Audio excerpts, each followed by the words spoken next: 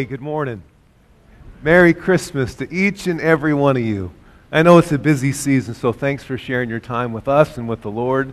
The Lord loves you so much that He sent His Son to die for you and for me. Amen? And so we celebrate that this morning. God has a good word for us this morning. Before we get started, however, let me just drop off some stuff here first. Too much going on. I wanted to bring up Chris Rhodes. I'm pleased to introduce Chris Rhodes to you. Chris has joined our staff on a part-time basis as the Director of Worship and Creative Arts. So really excited about Chris being here. This is his lovely wife, Bobby, and their 5-month-old daughter, Kingsley. So I just want to introduce Chris to you, and please welcome him to our church family. Thank you, buddy.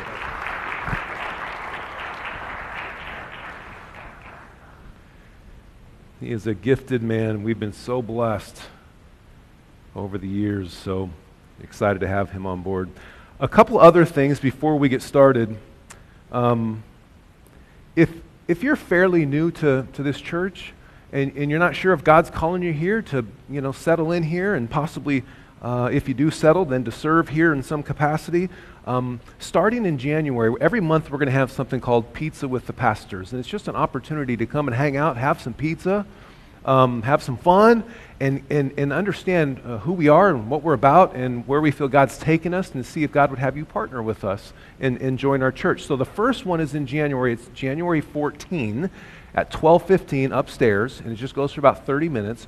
And then every month after that, starting in February, we're going to do it on the final Sunday, the last Sunday of the month, starting in February. So every final Sunday of the month. So as you invite people, or if you meet people that are newer, that's a great thing to point them to. Every month, the last Sunday of the month, starting in February, we'll do the first one January 14th. So I just wanted to make mention of that to you. And then also, lastly, we have a Christmas Eve service tonight at 5. It's going to go for about 45 minutes. And if you can join us, we'd love to have you tonight at 5 o'clock right here in the sanctuary. So thanks for letting me hit those things first. Turn with me to Isaiah chapter 9. Isaiah chapter 9.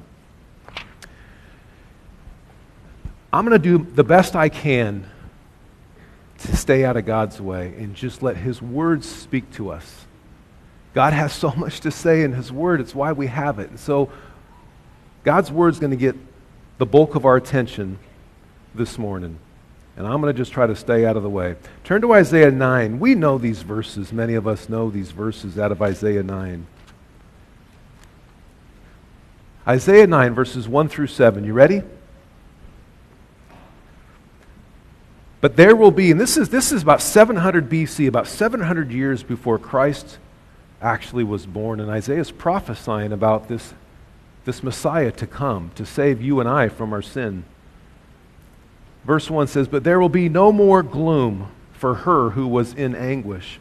In earlier times he treated the land of Zebulun and the land of Naphtali with contempt. But later on he shall make it glorious by the way of the sea on the other side of Jordan, Galilee of the Gentiles. The people who walk in darkness will see a great light. Those who live in a dark land, the light will shine on them. You shall multiply the nation. You shall increase their gladness. They will be glad in your presence, as with the gladness of harvest, as men rejoice when they divide the spoil. For you shall break the yoke of their burden and the staff on their shoulders, the rod of their oppressor, as at the battle of Midian. For every boot of the booted warrior in the battle tumult and cloak rolled in blood will be for burning, fuel for the fire. For a child will be born to us. A son will be given to us. And the government will rest on His shoulders. And His name will be called Wonderful Counselor, Mighty God, Eternal Father, and Prince of Peace. And there will be no end to the increase of His government or of peace on the throne of David and over His kingdom, to establish it and to uphold it with justice and righteousness from then on and forevermore, church. The zeal of the Lord of hosts will accomplish this." Amen? God is so good, and He did exactly that through Christ nearly 2,000 years ago. Oklahoma City made a startling and shocking news on a Sunday morning. December 6, 1964. A 31-year-old mother gave birth to a child on the sidewalk at the corner of Sheridan and Broadway. A curious crowd watched without helping. The woman and her baby lay on the pavement for about 45 minutes in temperatures close to 30 degrees. A visitor from Tulsa summoned a taxi, and when the cab arrived, however, the driver refused to take the mother to the hospital. Then the helpful stranger called the police, to no avail. During the time the woman lay on the sidewalk, 2 patrol cars passed the scene, and neither one stopped. A former state representative happened to go by that way, and he stopped and called the fire department for an ambulance. He also sent a man across the street to a hotel to borrow a blanket, but the porter refused one to him. Meanwhile, the rescue squad arrived, and while waiting for the ambulance, Captain Bill Latham of the fire department and the former state representative Bob Cunningham decided to take the mother and her child to the hospital in their car. This unbelievable story heralded across America the next day on Monday, December 7, and doubtless around the world as well. And it's reminiscent of what happened in ancient Bethlehem when another woman was heavy with child. Luke 2:7 says that she gave birth, Mary did, to her firstborn son, and wrapped him in swaddling cloths and laid him in a manger because there was no place for them in the inn. Perfect timing. I don't know if you did that on purpose, but that was pretty good because I'm done with that story. God, you are so good, man. Your timing's perfect, Lord. I got another one coming up later, so cue it up. Oh, man, God is so good. Let's pray. Lord, it's good to laugh. It's good to reminisce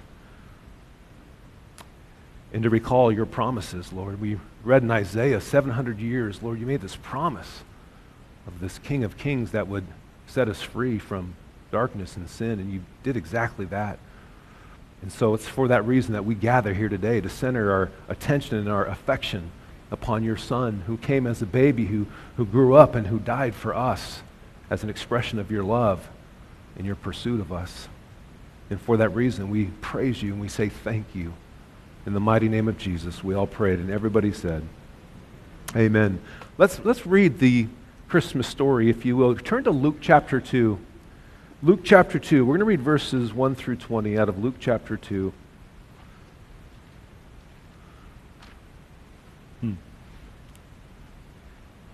You know, here's what's funny about cell phones.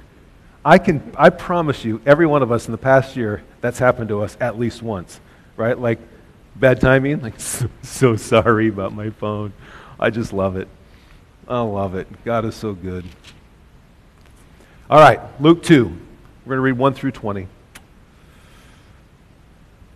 In those days, a decree went out from Caesar Augustus that a census be taken of all the inhabited earth.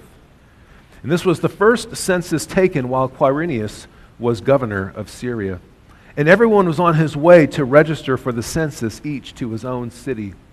And so Joseph also went up from Galilee, from the city of Nazareth to Judea, to the city of David, which is called Bethlehem, because he was of the house and family of David. And he did this in order to register along with Mary, who was engaged to him and was with child. And while they were there, the days were completed for her to give birth. And so she gave birth to her firstborn son. And she wrapped him in cloths and laid him in a manger because there was no room for them in the inn.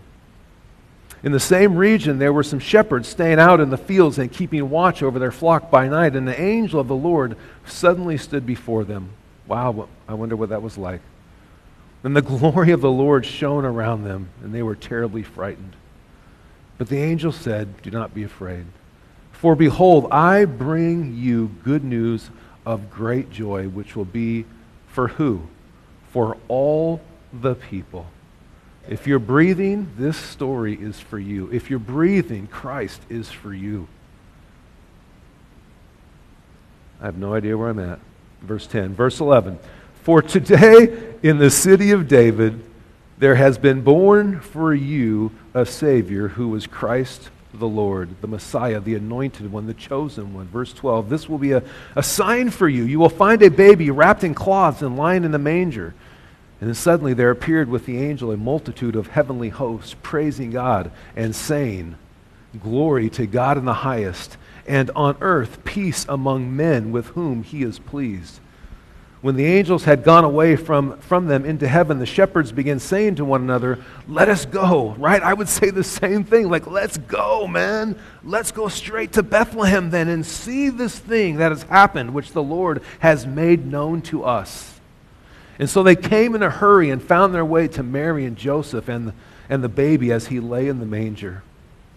And when they had seen this, they made known the statement which had been told them about this child. And all who heard it wondered at the things which were told them by the shepherds, but Mary treasured all these things, pondering them in her heart.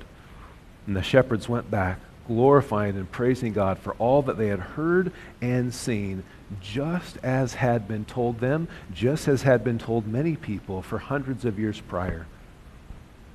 Our God is so good. Babies make a difference. Babies make a difference. A remarkably revealing article titled Babies Make a Difference appeared in the August 15, 1983 issue of Time magazine, and it was called, What Do Babies Know? Michael Lewis, a psychologist, presides over the data that was being gathered by the Institute for the Study of Child Development at Rutgers Medical School in New Brunswick, New Jersey. Among the startling facts are these: babies are born legally blind. Although unable to see, a newborn nevertheless holds up a hand as if examining it within 7 minutes after being born. Their ears function well. Within a few weeks, they recognize the sound of their mother's voice. Incidentally, babies seem to prefer the tone of the female voice over that of the male, which really works out well for most of us men. Right? When the baby starts going nuts, we can just say, hey, scientific evidence says that I should not be holding this baby, and we're off the hook. I love it. At 12 hours old, an infant which has never tasted a thing, not even his or her mother's milk, gurgles with satisfaction on receiving a drop of sugar water. At 23 days of age, the baby can imitate adults. Beyond the risks and costs of rearing children today, having a baby is an act of faith and hope, isn't it? It represents a belief in better things to come. And this is how this concludes. That's great, man. This is the day of the Lord, man. This is the day that the Lord has made. We will rejoice and be glad in it. Gosh, man. It concludes this way: when a wrong needs righting, when a truth needs telling, when a song needs singing, when a soul needs saving, God sends a baby into the world to accomplish it. He accomplishes His word and His work through us and through His Son, Jesus Christ. So here's today's message, which you can see on the screen. Christmas, yep, it's all about the presents, isn't it? It's all about the presence. Christmas is all about the presence. It's about the presence of God. It's about the presence of God. We don't celebrate a day. We do, but we don't, right? We celebrate God's presence. It represents God's desire to be with His creation, with us, that we're created in His image. Go to Genesis chapter 1. Turn to Genesis chapter 1. God's word is so good, church. We're going to read this, and I promise you, not too many verses in, you're going to say to yourself, why the heck are we reading this? I promise you I'll explain. We're going to read all of chapter 1. Genesis chapter 1, very first book of the Bible. In the beginning, God created the heavens and the earth. And the earth was formless and void, and darkness was over the surface of the deep, and the Spirit of God was moving over the surface of the waters. And God said, let there be light. And of course there was light. And God saw that the light was good, and God separated the light from the darkness. God called the light day, and the darkness He called night. And there was evening, and there was morning, day one, or one day. Then God said, let there be an expanse in the midst of the waters, and let it separate the waters from the waters. And so God made the expanse and separated the waters which were below the expanse from the waters which were above the expanse. And it was so. And God called the expanse heaven, and there was evening, and there was morning, day 2. Then God said, let the waters below the heavens be gathered into one place, and let the dry land appear. And it was so. God called the dry land earth, and the gathering of the waters he called seas. And God saw that it was good. Then God said, let the earth sprout vegetation, plants yielding seed, and fruit trees on the earth bearing fruit after their kind, with seed in them. And it was so. And the earth brought forth vegetation, plants yielding seed after their kind, and trees bearing fruit with seed in them after their kind. And God saw that it was good. There was evening and there was morning, day 3.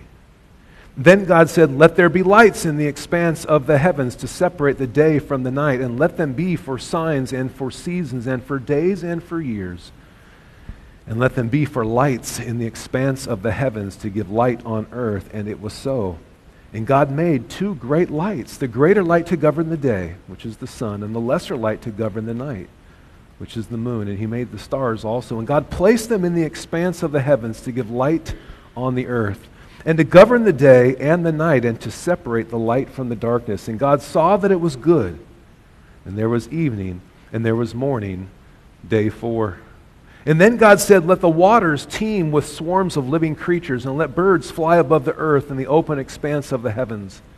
And God created the great sea monsters and every living creature that moves, with which the waters swarmed after their kind, and every winged bird after its kind. And God saw that it was good. And God blessed them, saying, be fruitful and multiply, and fill the waters in the seas, and let birds multiply on the earth. There was evening, there was morning, day 5. And then God said, let the earth bring forth living creatures after their kind, cattle and creeping things and beasts of the earth after their kind. And it was so. And God made the beasts of the earth after their kind, and the cattle after their kind, and everything that creeps on the ground after its kind. And God saw that it was good. And on that same day God said, let us make man in our image according to our likeness, and let them rule over the fish of the sea, and over the birds of the sky, and over the cattle, and over all the earth, and over every creeping thing that creeps on the earth. And God created man in his own image. In the image of God he created him. Male and female he created them. And God blessed them. And God said to them, be fruitful and multiply, and fill the earth, and subdue it, and rule over the fish of the sea, and over the birds of the sky, and over every living thing that moves on the earth. Then God said, behold, I have given you every plant yielding seed that is on the surface of the earth, and every tree which has fruit yielding seed, it shall be food for you. And to every beast on the earth, and to every bird of the sky, and to everything that moves on the earth which has life, I have given every green plant for food. And it was so. And God saw all that he had made, and behold, it was very good. And there was evening, and there was morning, day 6. Okay? So now we get into chapter 2, and the writer, Moses, recaps. So check this out. We're going to read the first 7 verses of chapter 2. Before we do that, I actually want to point out something to you. Go back into the early verses of Genesis 1. In verse 3, God said, let there be. Verse 3, let there be, and there was. Verse 6, he says, let there be, and there was. Verse 9, he says, let the waters below, and there was. In verse 14, he says, let there be, and it was. Verse 20, he says, let the waters teem with swarms of living creatures, and that's exactly what happened.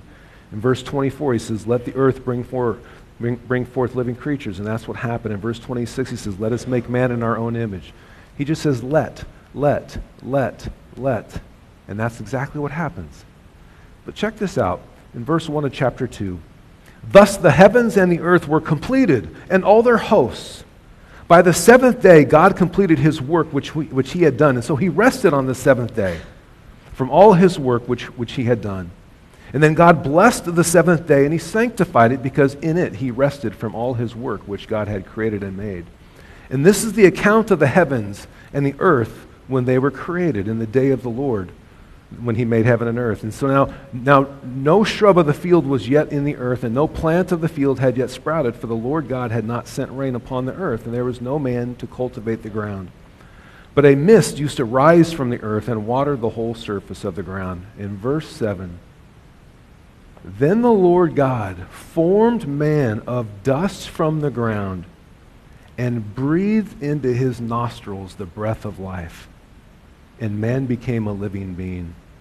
And every other thing that he created, he just said, let it be, or let it be created, and it was. But when it came to us, when it came to man, when it came to woman, he breathed into us. And from the very beginning, it's God's way of saying, my presence needs to be a part of your presence. Your presence needs to be a part of my presence. We belong together. And so here he creates everything. He could have just let us be. But imagine, he forms us and he breathes into us life, showing from the very beginning of creation account that we are in the presence of the Almighty God, that God's presence is with us and is meant to be with us forever. And that's really the story of all of Scripture, is God's presence always being present. I just think it's amazingly powerful. And so here are the takeaways for our time this morning. The presence of God is always present. The presence of God is always present. God has a presence. I have a presence, but if I go hide somewhere, I have a presence, but I'm not present with you if I'm not around. Right? So it's not just that God has a presence, but the presence of God is present. And there are often times that we wonder, God, where are you? And God wants us to know, I'm present. I have been the minute I breathe into you. I breathe life into your nostrils. I am present with you. And that's really the whole gospel story, is God's presence is present. Amen? But here's what's also cool. He's not just present, just kind of like hanging out. He pursues us. God pursues us. He's pursuing some of you right now. He's pursued some of us in the past. He'll pursue us in the future. God pursues us. He leaned over and breathed into us. His presence is meant to be with us at all times. And so he will pursue us. I have 2 grown children. I love my kids. And no matter what happens, I will always pursue my children because I love them, because I help bring life to them. And so I will pursue them always. God is always going to pursue you. You cannot hide from God. He will pursue you at all times. Aren't we thankful for that? Yes. But what's also cool is when he grips you and when you surrender to him, he purifies you. He sets you free from your sin. He sets you free from bondage. He sets you free from all the things that hold us back. And the freedom that he wants to give us is found in Christ. And so we're purified. He makes us righteous like that the minute we accept Christ as our Lord and Savior. We are purified from our sins. We have fellowship with the Almighty God who breathed into us way back in Genesis 1 and 2. It's just such a good word for us. So we don't just celebrate a day, we celebrate the presence of a God that's present, that's pursuing, and that purifies us at all times. And so I just pray that as you go through 2018, that you always claim the presence of God in your life. Even when you feel alone, even when you feel like he's absent, he's not. He breathes into us. He's present all the time, and he's pursuing you, and he wants to purify you. Amen? So our first takeaway, the presence of God is present. I'm going to put on the screen Exodus 29. Exodus 29, 44 through 46. Perfect. The Lord says, I will consecrate the tent of meeting and the altar. I will also consecrate Aaron and his sons to minister as priests to me. God will dwell among the sons of Israel, the people that follow him, and will be their God. Then they shall know that I am the Lord their God who brought them up out of the land of Egypt, out of bondage, out of sin, out of slavery to sin. They shall know that I am the Lord their God who brought them out of the land of Egypt, that I might dwell among them, because I am the Lord their God. Our God, we don't gather in his name, we gather in his midst. Right? We gather in his midst. The Lord is here. The presence of God is present. Our faithful Lord, listen, he doesn't just deliver us from our sin. If that's all he did, that's a good deal. right? Jesus, thank you for delivering me from my sin. But he doesn't just deliver us. He dwells with us as well. There's a difference there, right? Jesus doesn't just show up to some place where you got to pay your debt of sin and say, hey, I got it. My name's Jesus, by the way. Nice to meet you, Dave. Right? And pay that debt and split. He doesn't just deliver us from our sin. He says, man, I'm going to pay that debt and we're going to hang out, man. Well, for how long, Jesus? For forever, man. We're going to hang out for forever. We're bros now. We're, right? Whatever. It's kind of cool. He doesn't just deliver us, he dwells with us. Did you know that? Here's some terms that you may know, you may not know. Deism. Deism is the belief that God has indeed created the universe but remains apart from it. And sometimes we feel that way. And he permits his creation to administer itself through natural laws. Deism thus rejects the supernatural aspects of religion, such as the Bible and Jesus Christ and the Holy Spirit, and it stresses the importance of ethical conduct, whoever gets to determine that, right? Theism, there's all sorts of evidence for theism. Theism is the belief in the existence of God, especially belief in one God as creator of the universe, intervening in it and sustaining a personal relation to his creatures as displayed by this baby named Jesus, as displayed on the cross, as displayed by the Holy Spirit that lives within each and every follower of the Almighty. Since God is spirit and is invisible, the means he uses to reveal his presence will always be inadequate to fully reveal who he is. In this sense, the God of the Bible is a hidden God, but a hidden God who still overwhelmingly makes himself known. He appears in nature. Romans 1 tells us, look at this. For the wrath of God is revealed from heaven against all ungodliness and unrighteousness of men who suppress the truth in their unrighteousness, because that which is known about God is evident within them. For God made it evident to them. How? For since the creation of the world, his invisible attributes, his eternal power, and divine nature have been clearly seen, being understood through what has been made, so that we, or they, are without excuse. God is present. God is present. He also appears in human form.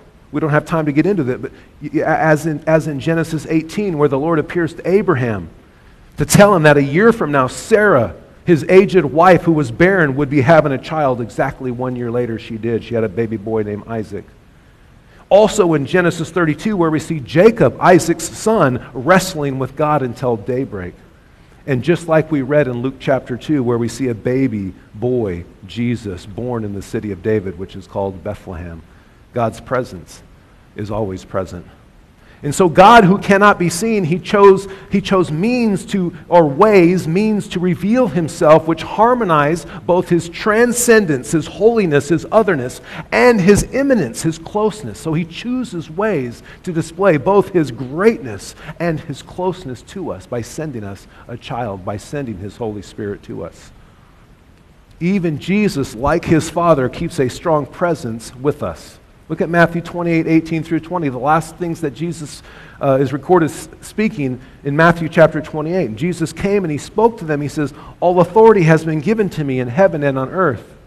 Go therefore and make disciples of all the nations and baptize them in the name of the Father and the Son and the Holy Spirit. Teach them to observe all that I commanded you. And then he says, I am with you when? Always. I'm with you always, even to the end of the age. The Christmas story isn't just about our salvation. It's about the presence of God. It's about the presence of God that started all the way back in Genesis, where God breathed into us, and he's still breathing. He's still in fellowship with us. He's pursuing us. He's purifying us.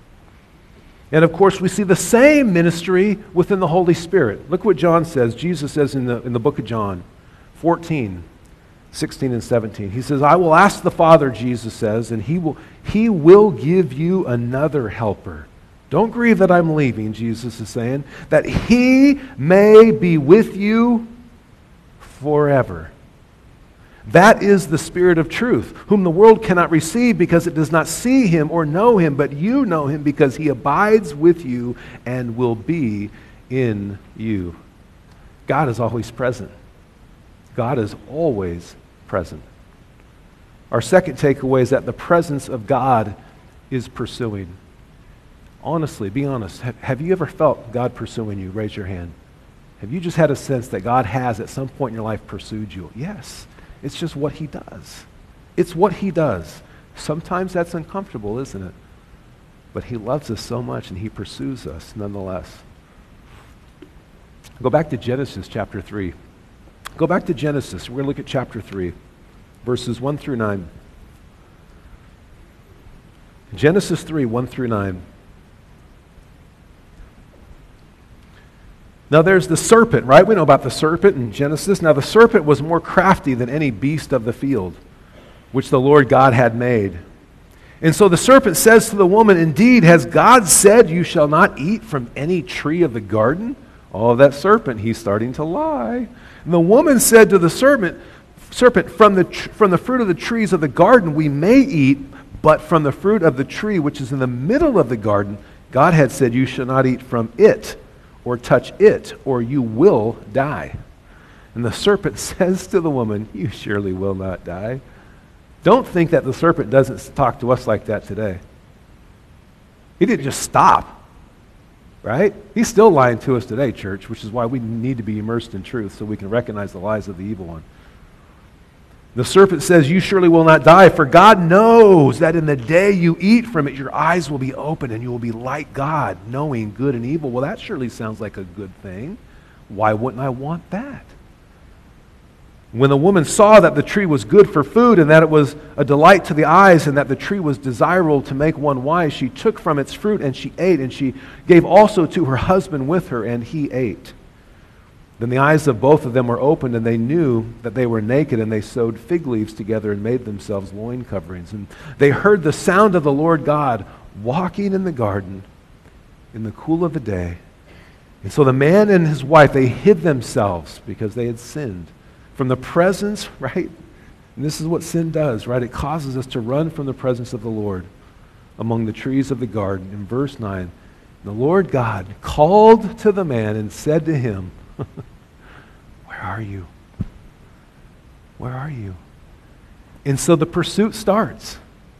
We sin and we run from the presence of God. We fall short, we fail in something, and we run from the very presence of God. And I want you to know that's okay. Because God's going to come after you and he's going to say, "Where are you? Where are you?" The presence of God is not only present, but he pursues us. And there's nowhere you can hide where God can't find you and pursue you because he loves you. Right? Because he loves you. And so he pursued back in Genesis chapter 3, and then we get into the New Testament, and he pursues even still. John 3, 16 and 17. For God so loved the world. That means he loved you. Plug your name in there. For God so loved me that he gave his only begotten Son. He sent him on a commission. That whoever believes in him shall not perish but have eternal life. For God did not send his Son into the world to judge the world, but that the world would be saved through him. And so God pursues us through Christ. He wants us to know that his presence is still real, as it was in Genesis 1 and 2, as it is today. God pursues because he loves us. And so we see his pursuing by sending his Son to us. John 16, verses 7 and 8, Jesus says, "I tell you the truth, it is to your advantage that I go away." So we see God pursuing us in Genesis, we see Jesus pursuing us in the early part of John, and now we see the Holy Spirit. Jesus says, "I tell you the truth, it's to your advantage that I go away, for if I don't, the Helper will not come to you." Because the Helper is pursuing us. But if I go, I will send him to you, and he, when he comes, he will pursue the world, to convict the world concerning sin and righteousness. So it's God pursuing us through his Holy Spirit, convicting us of sin, wanting us to desire righteousness instead of sin. And so he pursues us in the garden, he pursues us through Christ, and he pursues us through the Holy Spirit, because God wants us to be in his presence. Our third takeaway is that the presence of God is purifying. The presence of God is purifying. Turn to Psalm 51, the psalm that was written by David. Psalm 51.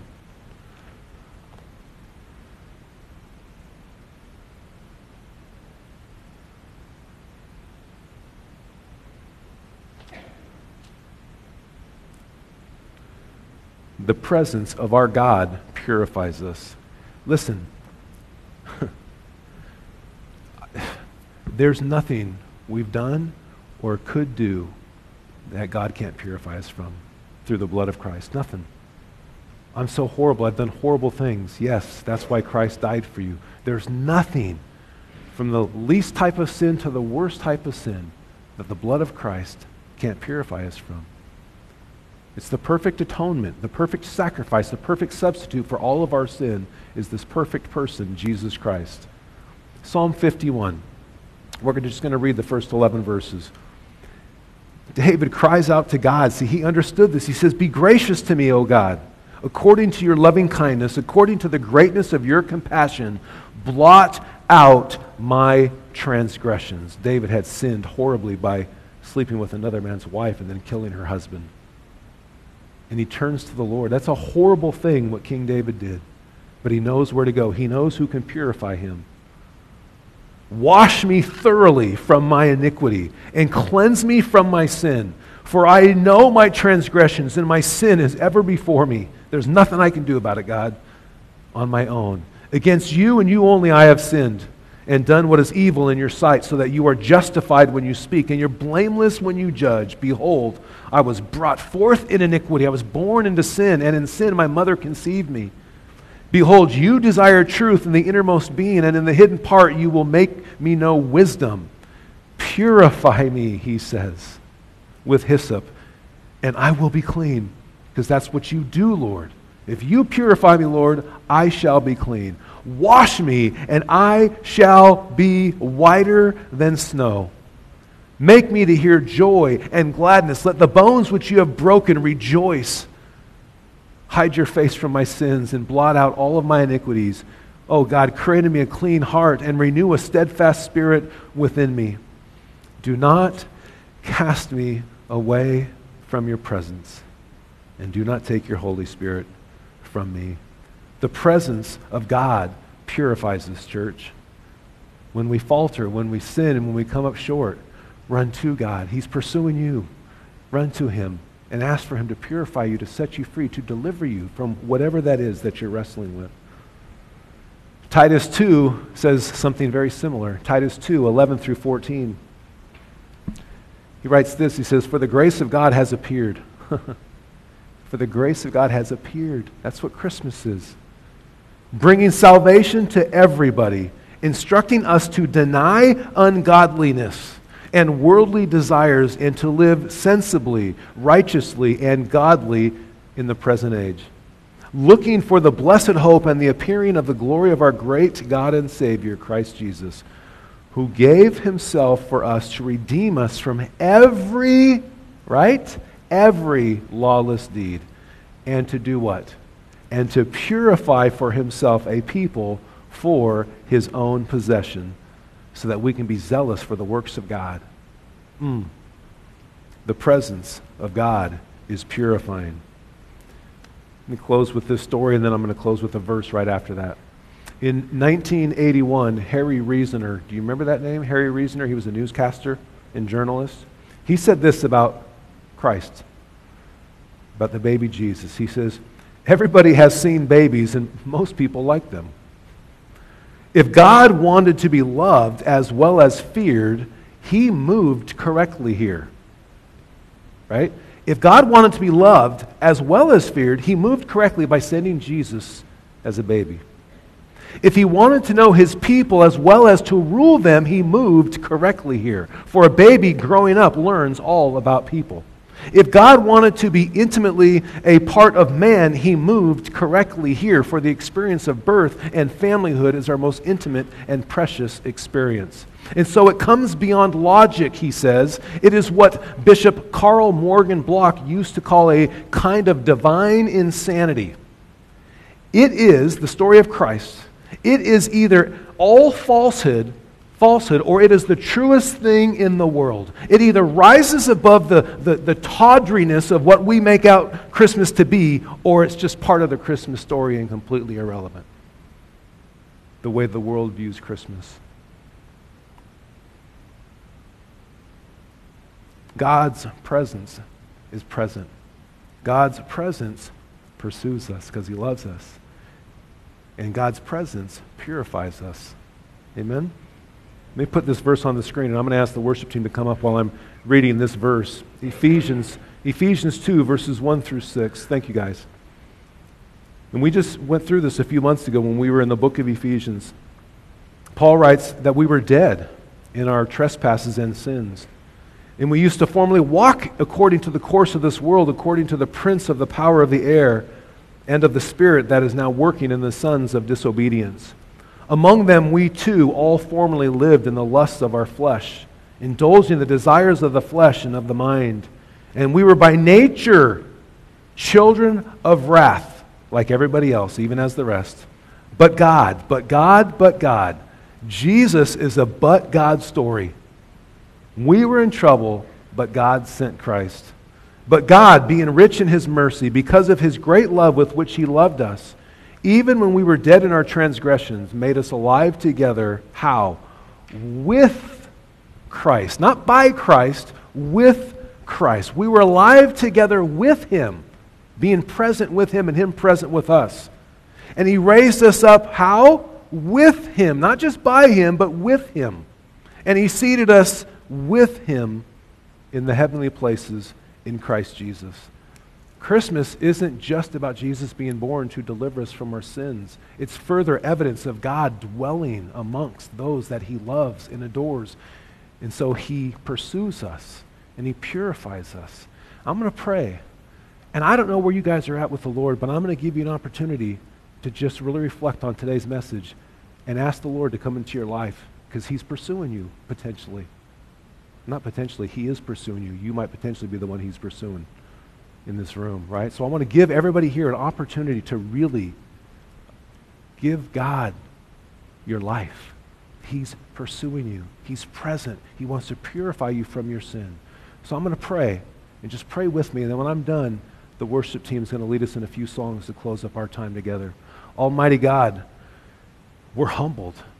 We see your desire to be with us from the very beginning of Scripture to the very end of Scripture, Lord. You desire to be present with us, and you are present with us.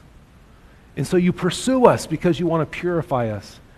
If you have not allowed the Lord to purify you from your sin, to set you free because of what Christ has done, I want to give you that opportunity right now. We're just going to pause for a second, and I want you to take the time to just say, Lord Jesus, thank you for pursuing me. I commit my life to you. Purify me from my sin. Thank you for your presence. Fill me with your Holy Spirit that we may walk together every day from this day forward. We pray all this in the mighty name of Jesus. And everybody said, amen.